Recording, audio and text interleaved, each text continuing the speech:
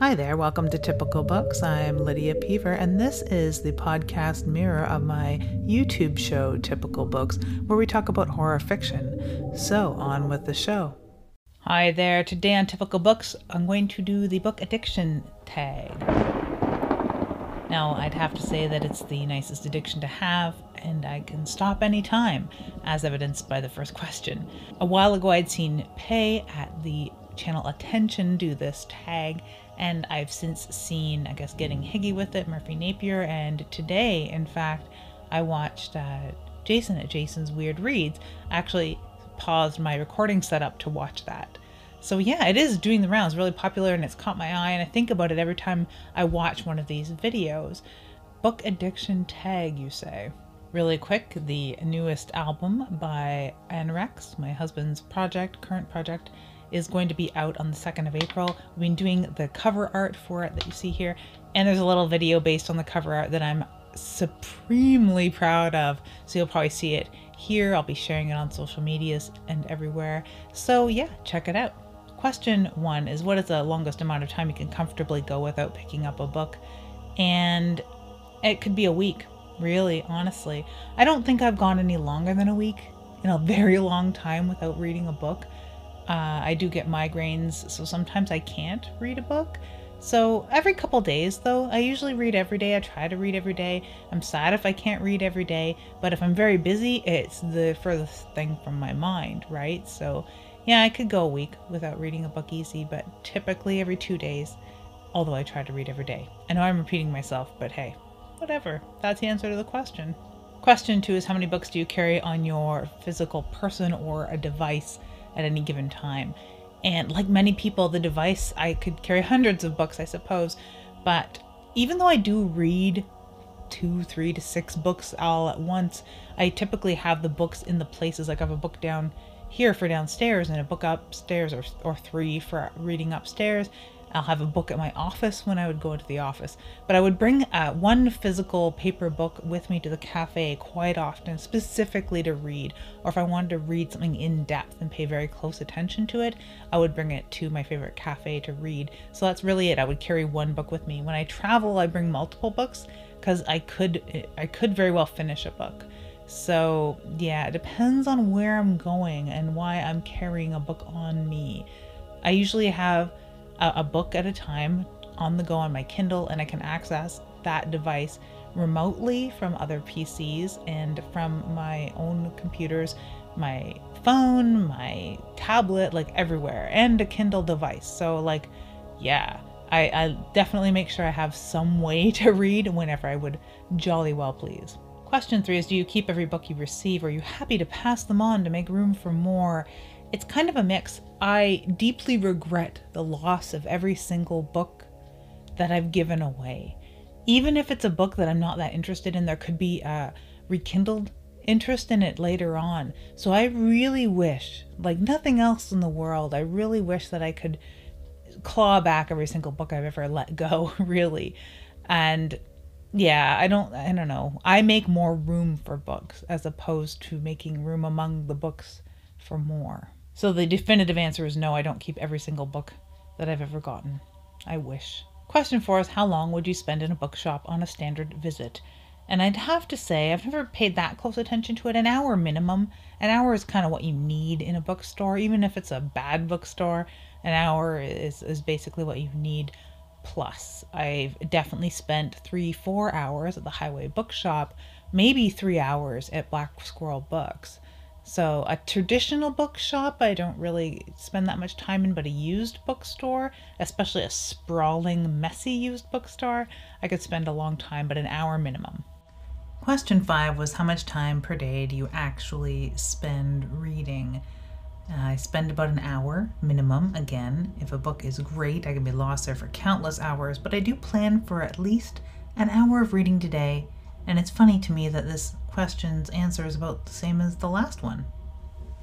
Question 6 is, where does the task picking up a book appear on your daily to-do list? And if it's not first thing in the morning, it's the first thing after work. I always had a book handy when I'm working. Have I read a book while I'm working? Very rarely. Maybe maybe a dozen times every couple years I will get a chance to read a book while I'm working, even though I have one handy to read. I just usually too busy. But I like to read first thing in the morning, because if I don't, I may not find time. And if I haven't, then I definitely plan to read after work, at least an hour, because it's very relaxing and I'm usually in the middle of a story. I want to find out what happens. Question 7 is, how many books do you reckon you own in total, including ebooks? Which is a horrible question. What the hell? I don't know how many ebooks I own. A lot. A whole bunch. I have Kindle Unlimited. So I do have the prerequisite amount of Kindle Unlimited books ready to go at any time. I own a lot of ebooks. Before Kindle was as robust as it was, or books were as inexpensive as they are in digital format, I had downloaded a lot of classics from the Project Gutenberg or Gutenberg Project, whichever it is, from archive.org. So I have a lot of those digital books. I don't even know how many. I have a lot of very chunky textbooks that I didn't want to purchase in its physical format. So I have a lot of those in ebooks as well. And all this you see before you. So hundreds, literally hundreds, if not thousands, if probably 1,000 or 2. I don't know, a lot. Question 8 is, approximately how often do you bring up books in conversation? And that really depends. If I'm speaking with someone who is academic-minded, bookish-minded, literary-minded, a writer, a reader, a booktuber, often, I suppose, very often, me and my husband talk about books, even though he's not a booktuber or an academic or writer, So it depends on the person. There's a lot of people I know that are not bookish minded. I don't bring up books randomly with people at work, let's say, for example. So often, I guess, depending. Question 9 is, what is the biggest book according to page count have you finished reading? And I don't know. I'd have to say maybe The Stand, the unabridged edition. That's pretty long, but I don't remember how long Clan of the Cave Bear is, or The Valley of Horses, and they feel longer. So those are probably some of the longer books that I've read right there. They're like the size of Kleenex boxes. I mean, how do you guesstimate that? Once a book is over 1,000 pages, it's just 1,000 plus in my mind. It's lots. Huge, massive tomes. Question 10, is there a book that you had to get your hands on against all odds? And that includes things like, stocking bookstores or ordering direct and asking the author and things like that. There is a book I'm after right now. Funny you should ask. That seems impossible to get, and I'm waiting for the libraries to be a little more approachable. It's called Rape of a Normal Mind, and it's by a local author about a Ottawa local crime that had happened in, I believe, the 70s. So it's a terrible true crime book, but it's written so close to when it occurred by a local journalist that I'm very, very interested in this book that is out of print, hard to get, right? So that's maybe one that's going to approach that. But I mean, I've been very lucky. There was some wonderful Kathy Koja books that I was gifted.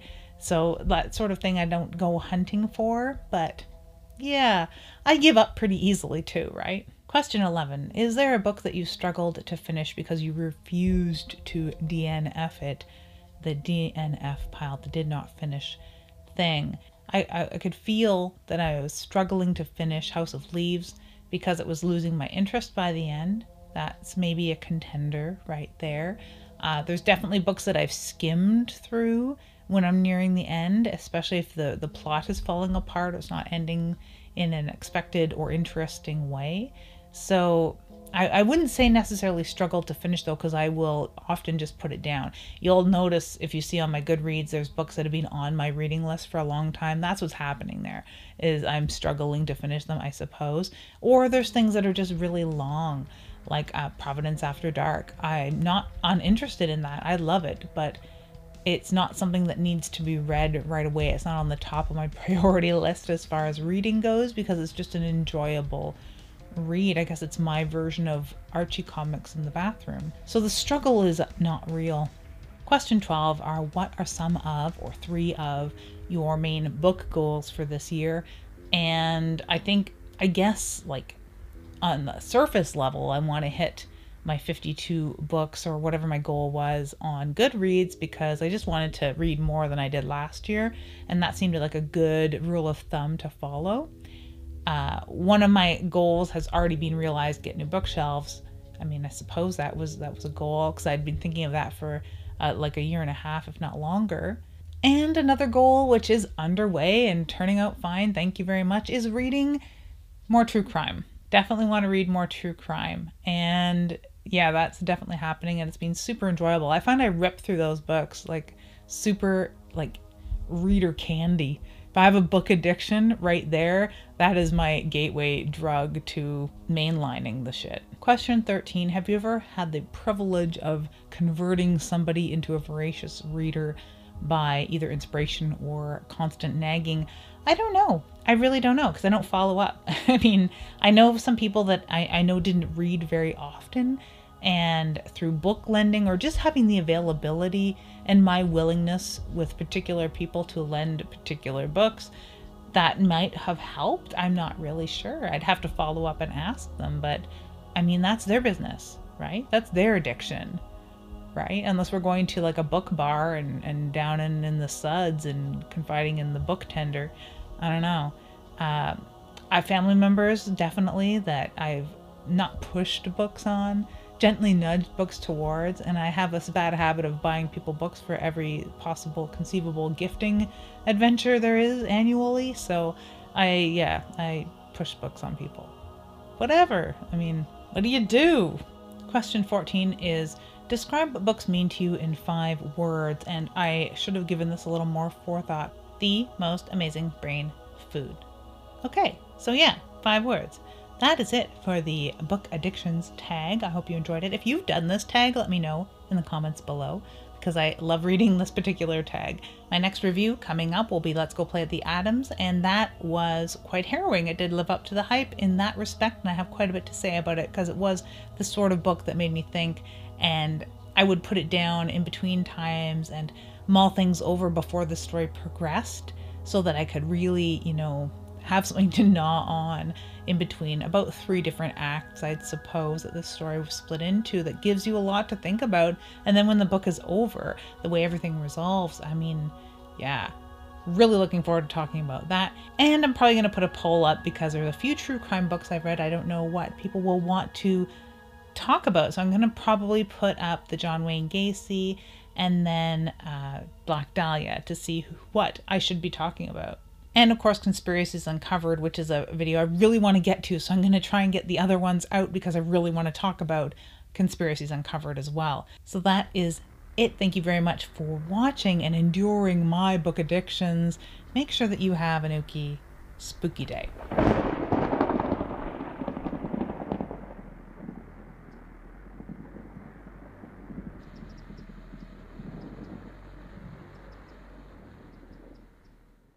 If you are looking for something new to read, some insight or reviews of horror you have read, or even talk from a writer's perspective, I hope you enjoy this little show. Feel free to check out the YouTube version by searching Typical Books, or visit me at lydiapever.ca. Thank you, and have a dark, devious day.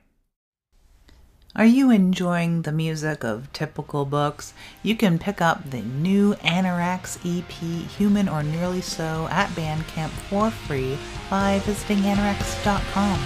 Enjoy!